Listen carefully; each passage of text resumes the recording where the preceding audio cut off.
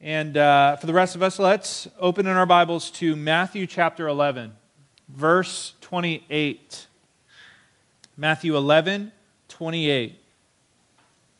And while you're turning there, I want to read an excerpt from Pilgrim's Progress. Pilgrim's Progress, John Bunyan's illustration of the Christian life. It says this, "Now I saw in my dream, the path that Christian walked was fenced on either side with a wall, and that wall was called salvation. On this path Christian ran, but not without great difficulty because of the burden on his back. He ran until he came to a hill. Atop that hill stood a cross, and below was an empty tomb.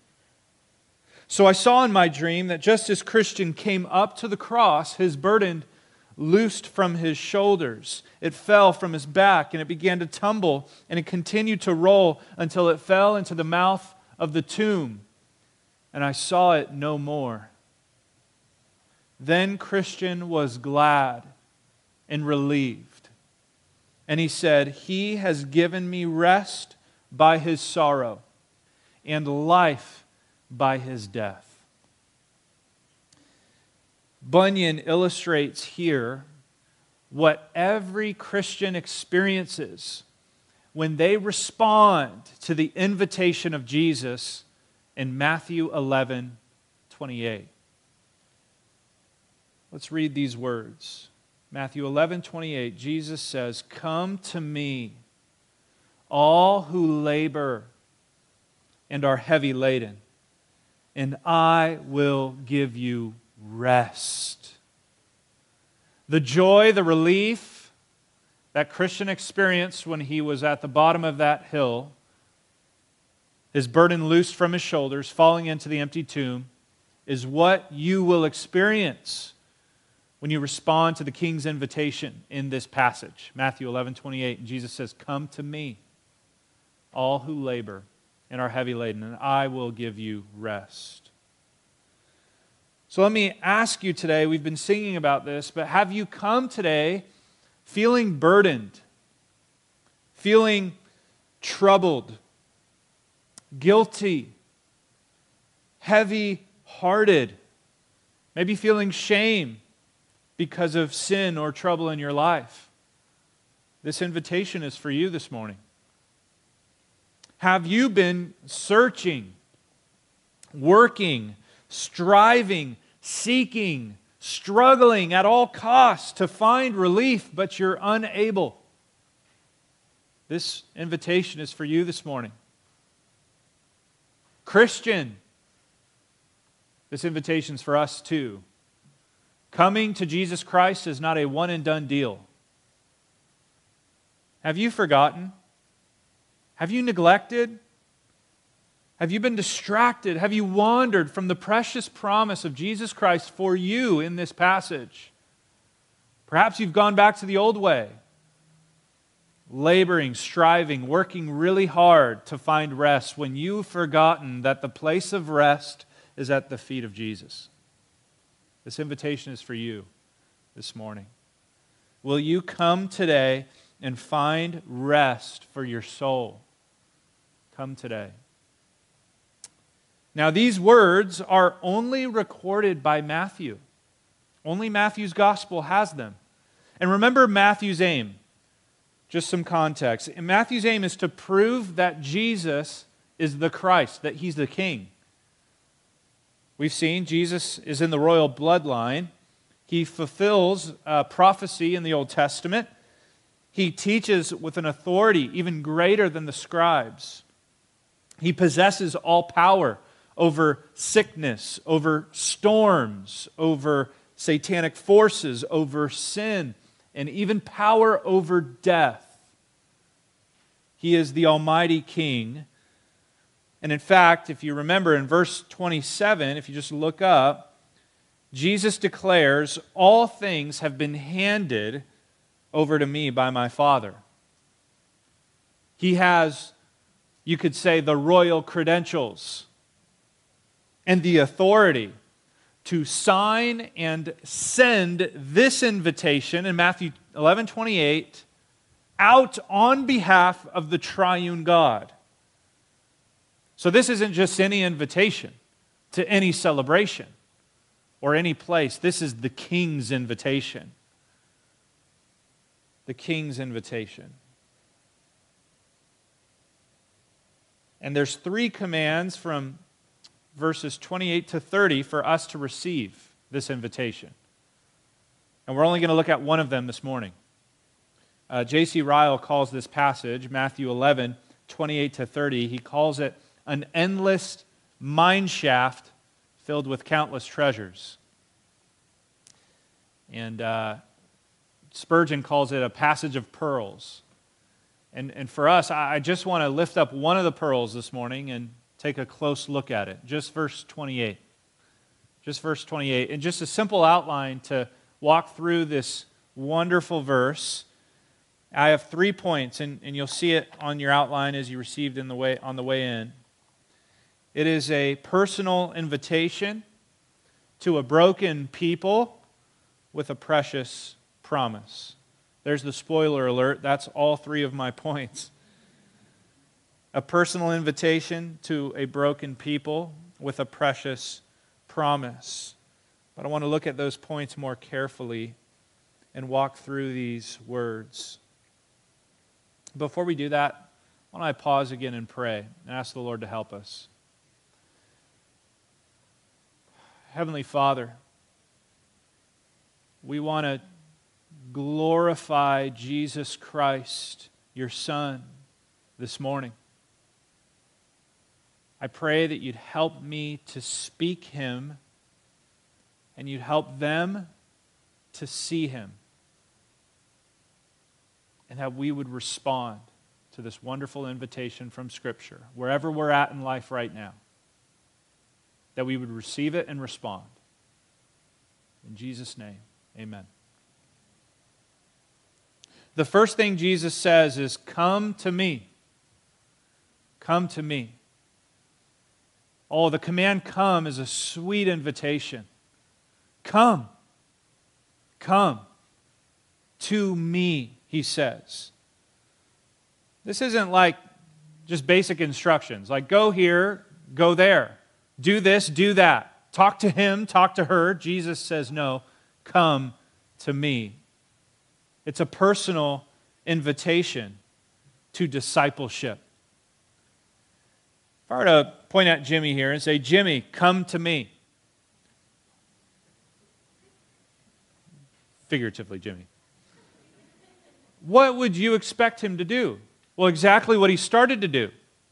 You would expect him to get up and to walk towards me. We understand this command. Come. It requires some action and response, doesn't it? It requires a directional change. Now, why do so many Christians or people who call themselves Christians misunderstand what it means to come to Christ? Some people think it's just kind of a decision you make in your head. It's like some kind of enlightening moment. Some people respond to this command and think they have to better themselves. They have to straighten themselves up before they come to Christ. Others respond to this command emotionally, but not volitionally. So they feel guilty about their sins. They weep and they feel like they have this emotional encounter with God, but there's no action. There's no result. I want you to imagine something. Jesus looks at the crowd and he says, come to me. Imagine one man in the crowd going, aha! I get it now. Jesus, what you said makes all the sense in the world. Thank you for the TED Talk. I'll try to catch you on the way back through, and then he leaves. He walks away. What? Imagine Jesus looks out to the crowd and he says, come to me. And then another man goes, all right, Jesus, all right, I get it. Attendance at the synagogue has been sparse lately. All right, I feel guilty about that. I'll do better. Thank you for the encouragement. And he walks away. What? Jesus said, come to me. Think about finally, maybe Jesus says, "Come to me," and there's a gal sitting there in the crowd and she's weeping. She's crying. And then she starts to pray and she says, "Jesus, I know you said come to me, but I actually want you to come to me. I want you to come into my heart. I feel a certain way, and so I want you to come into my heart, and then I'm going to go now. I'm going to wait for the next God encounter to do this all over again." And then she walks away. Imagine people doing that in the crowd. As Jesus says, "Come to me," what should we expect from them? To get up and to follow Him. We understand, or we should understand, Jesus' command here is a personal invitation to discipleship, to follow Him. There's an implied response to this command, and the only proper response is to repent and believe, to get up, to turn from your old way of sin and go to Him in faith. To know Christ personally, to trust Him wholeheartedly, to embrace Him with all of life, to love Him with your whole heart, and to confide in Him, and then to continue to follow Him with the rest of your life. Come to me is a personal invitation to discipleship, to know Jesus and follow Him. And you know what? I don't think this invitation strikes us the way that it should, for two reasons. A, because familiarity breeds contempt. We've heard this a bunch of times, and so we kind of become apathetic towards this command. Secondly, and more sinisterly, I think some of us think we're entitled to it. We think somehow we have earned or we deserve an invitation from the Lord Almighty, from the King. We might think to ourselves, well, of course Jesus would invite me to come. He's a nice guy and I'm good company. I've earned this invitation, and I think in that we have forgotten first who He is, and then secondly who we are.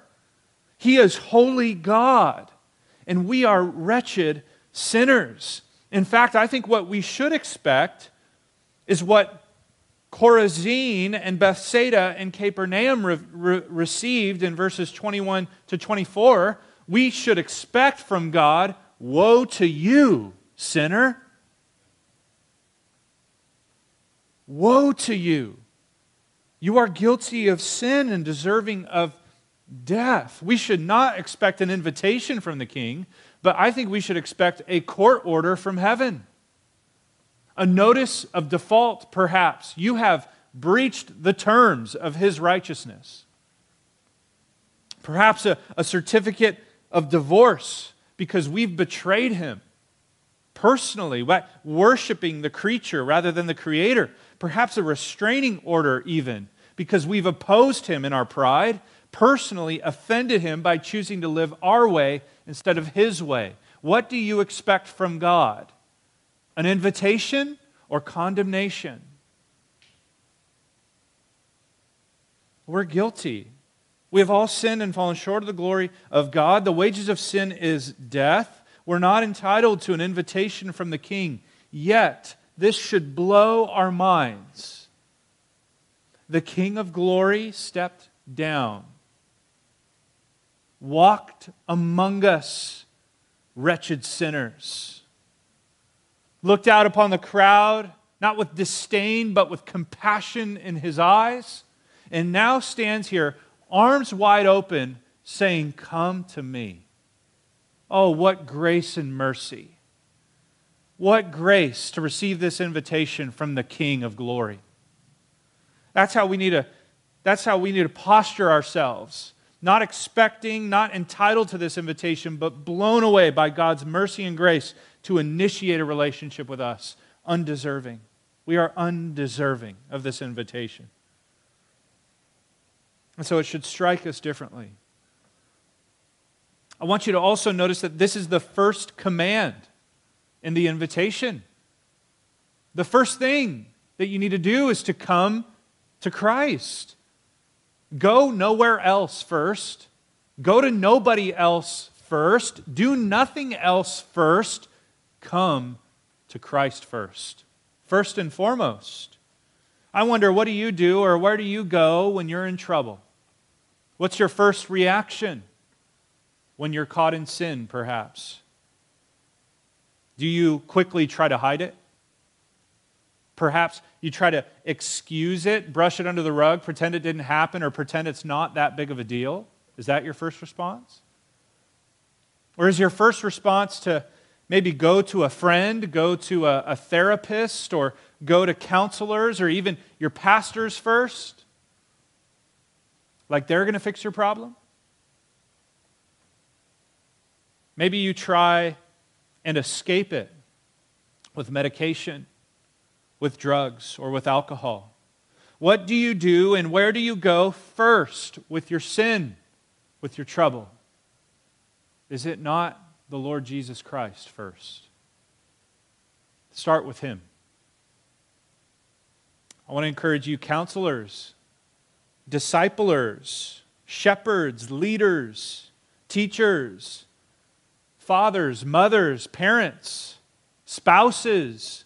When someone comes to you with their trouble, when they drop their baggage right at your feet, confessing their sin or talking about this great anxiety that they feel, the great burden they have in life, where do you take them first? I know for a lot of us, and for me, I'm speaking for myself here, we try to quick fix it, don't we? We try to give suggestions. 5 steps to turn your life around right now. You need to stop doing that.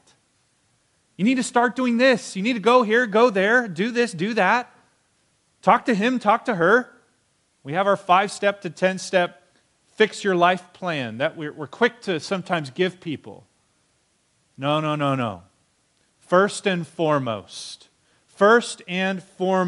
take them by the hand and walk to the hill with a cross on top and an empty tomb below.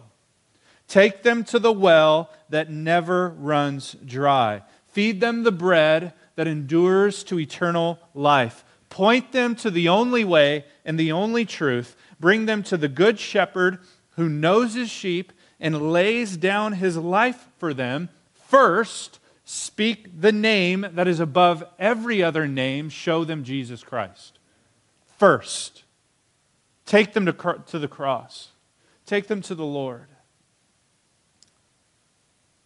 1 Corinthians 2:2, Paul tells the Corinthian church, I decided to know nothing among you except Jesus Christ and Him crucified. That's where he goes first with these people. Oh, what a good reminder for us and where we should go first and where we take people first with their trouble and with their sin. So first and foremost, come to Jesus. Come now, come often, come broken. Which leads us to the second point. This is a personal invitation to a broken people. Who's this invitation for? Who's his target audience? Matthew 11:28, read it again. It says, Come to me, all who labor and are heavy laden. Oh man, do you recognize the weight of your sin this morning? Do you recognize that you're a broken person? That you need help? Good, this is for you. This is for you. This is not an invitation for the wise and the understanding of verse 26. It's not for the self-disciplined and the clever. It's not for those who think they have all their ducks in a row. It's not for those who are pulling themselves up by their own bootstraps, who are working hard to earn their salvation. It's not for those who consider themselves smart enough, strong enough, or good enough to make it. This invitation is for the broken. For the babies, as Jesus calls us in verse 25. Little children, spiritual infants, the people who recognize they are helpless, they're weak, they're needy. It's for the spiritually sick, for the poor in spirit, Jesus says, for the humble. It's for those who find themselves desperate, who know they don't have it all together. who recognizes their sinfulness and their need for a Savior. It's for the ones who find themselves on their knees or with their head down low, beating their chest, saying, God, be merciful to me, a sinner. That's who this invitation is for.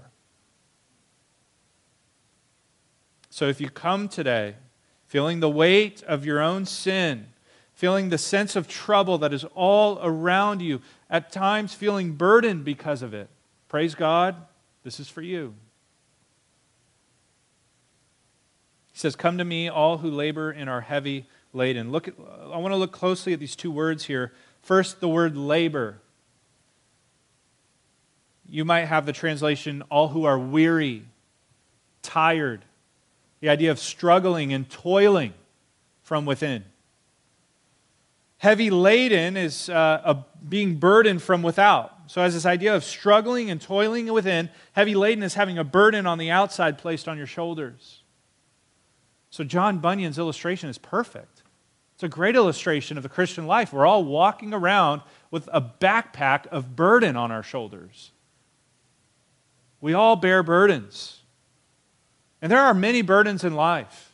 Many burdens. Some people more trouble than others. But I'll tell you the burden that is heaviest for every single one of us. The burden that we all bear and we can't get rid of is the burden of sin. It's the heaviest burden you carry. It's like a lead plate on the soul. It keeps you up at night. It nags you throughout the day.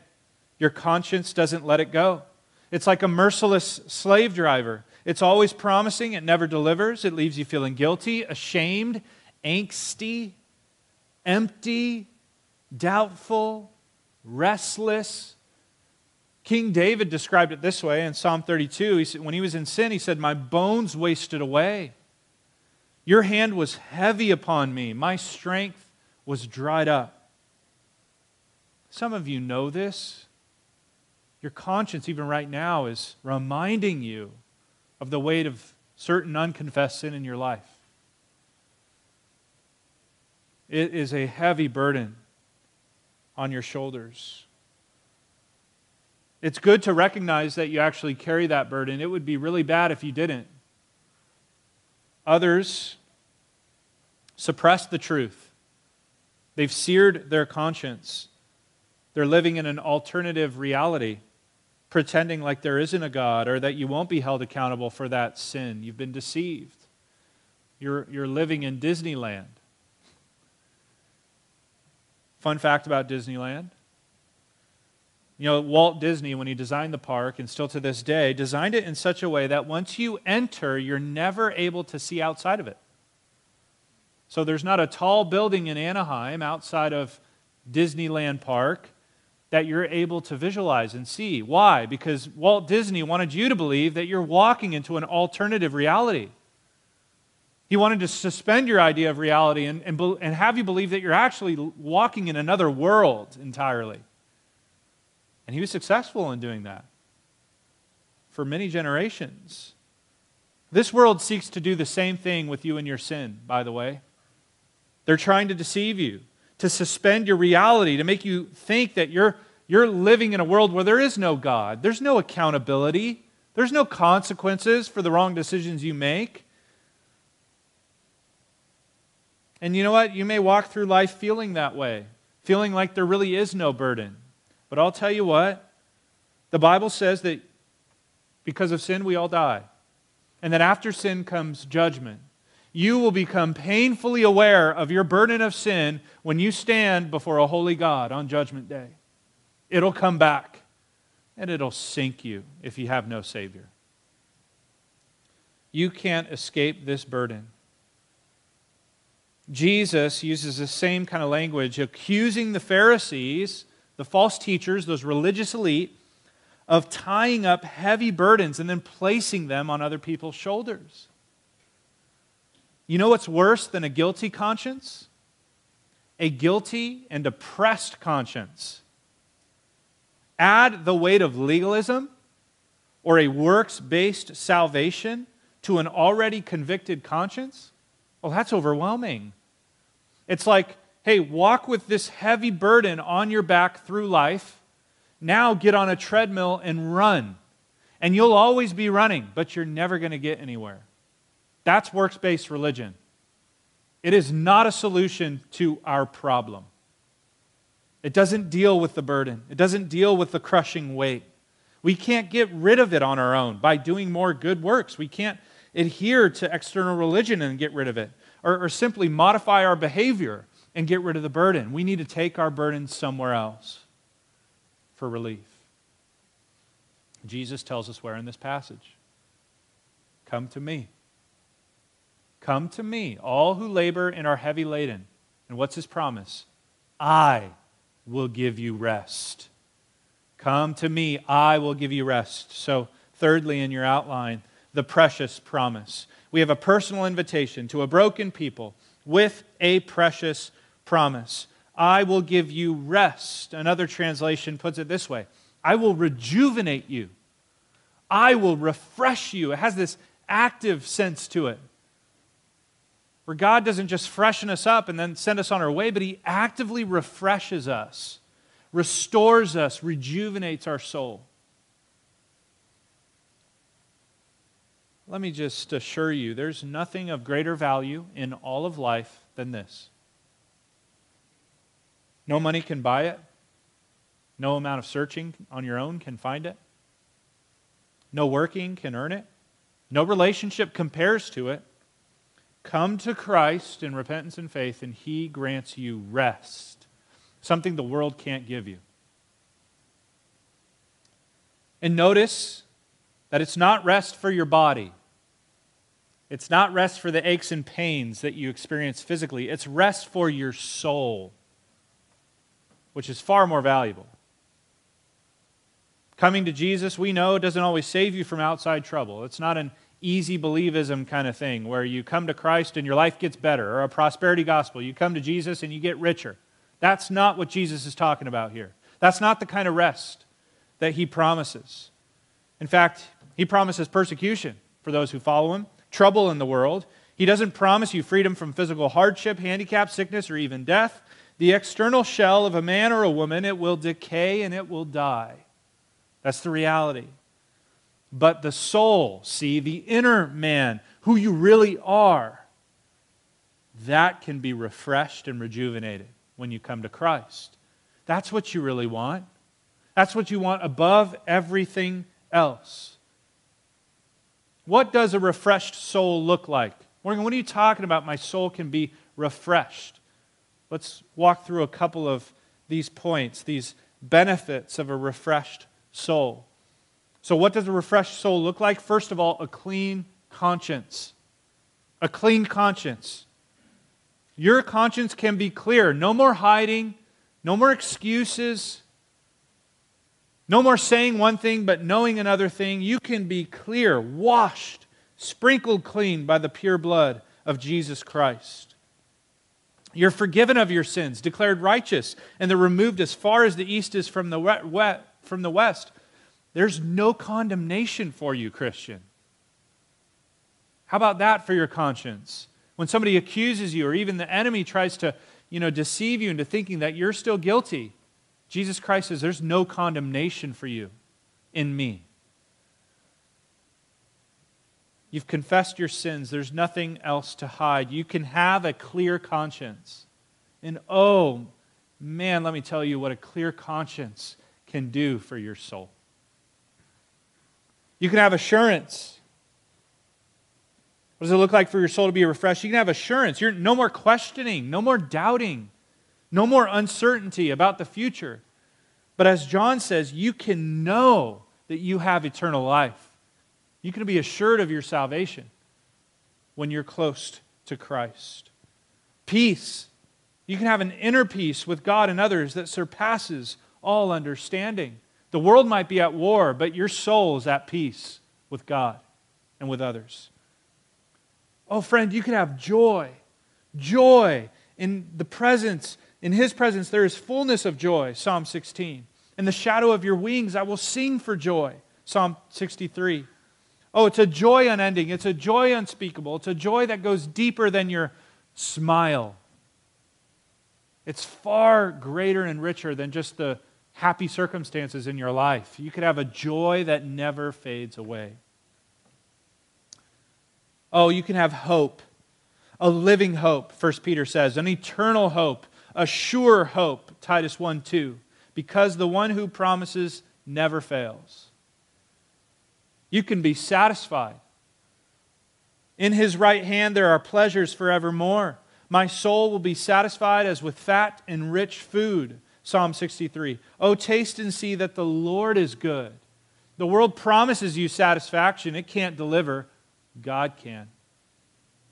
Your soul can finally be at rest, satisfied in God and in God alone when you come to Christ.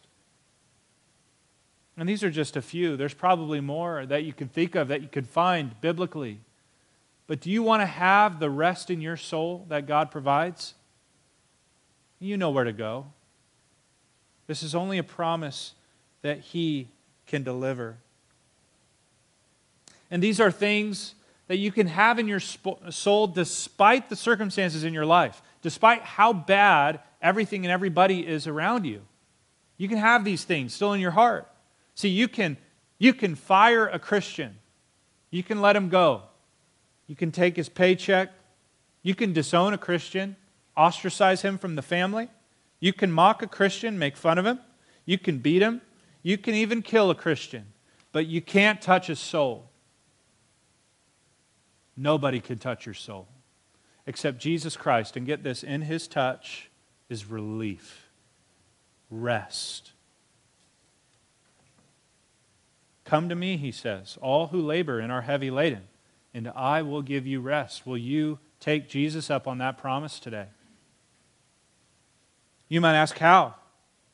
How can Jesus Christ give that which can't be found or taken by anybody else? How can Jesus fix the trouble in my life, the trouble in my soul?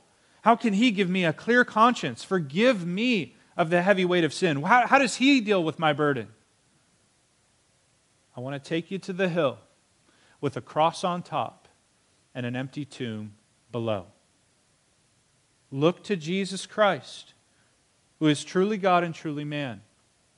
He came to this earth. He lived a perfect life that you and I can't live. He alone is truly righteous.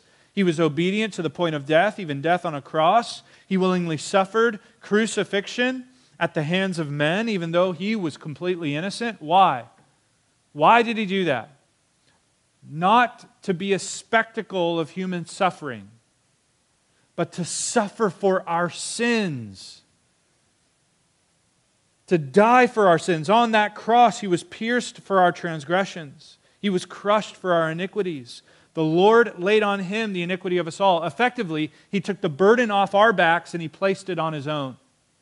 And He took that burden to the grave because He bore it in full. He paid the penalty in full. In His last breath, He said, "It is finished." And then He was buried along with your sins and the penalty for them. The righteous one died so that the many may be accounted as righteous. Isaiah 53. But praise God, His death isn't the end of the story. He conquered death, and 3 days later He rose from that grave. He is risen. He's risen indeed. The grave's empty, proving to those who believe in Him that sin has been paid for, death defeated, our Savior is alive, and we will be resurrected like Him one day in glory. We'll be with Him forever, perfect, without sin, without death. This is the good news of the gospel. This is how Jesus can deal with your burden today. This is how He continues to deal with the burdens that we build up on our backs every day. He pays for it in full through His sacrifice on the cross. So are you here today burdened, troubled, guilty, heavy-hearted, ashamed because of sin? Come to Christ. Are you here feeling like you've been searching, you've been working, striving, seeking, struggling to find relief but can't find it? Come to Christ. If you haven't come yet, don't delay. Come today. Come to Christ today and find relief, rest for your soul, forgiveness for your sins, and right relationship with Him. You know, the same invitation extends to you at the end of the book. In Revelation chapter 22, the Spirit and the bride say, "Come, come." Let the one who hears say, "Come." Let the one who is thirsty come. Let the one who desires take the water of life without price. Come today if you haven't come already. Christian. Oh, it's so easy to forget, to neglect. To, come to the hill where Jesus died and rose again, and then to walk away and then live like that didn't happen, or like you don't need that anymore. We shouldn't walk in far proximity away from the hill, but we should walk in close proximity to the hill, always looking and seeing our Savior who died for our sins and who rose again, and then to live our life in close proximity to Him. To always be coming and to never neglect it. Spurgeon writes this, "Oh, for the grace to always be coming to Jesus, to be constantly inviting others to do the same. It's always free, yet we're always bearing His yoke. And we always have the rest once given, yet always finding more. This is the experience of those who come to Jesus always and for everything. Blessed heritage, and it is ours." This is a promise for you, Christian, to take hold of every day. I'm coming to you, Lord Jesus. I need you today. And I want to experience the rest for my soul that I know only comes from you. As Christian stood, looking and weeping, behold, 3 angels came to him, and they greeted him, saying, "Peace be with you." The first said, "Your sins are forgiven." The second one stripped him of his filthy rags and clothed him with pure garments. And the third put a mark on his forehead, gave him a scroll with a seal to read as he journeyed, and then to give at the celestial gate when he arrived. Then the angels left him. Christian gave 3 leaps for joy, and he sang, "How far did I come burdened with sin? I could not ease the grief that I was in. Until I came here, what a place is this? Here begins my bliss. Here the burden falls from my back. Here the strings that bound it crack. Blessed cross, blessed tomb, blessed rather be the man that there was put to shame for me." Come to Christ today. Let's pray.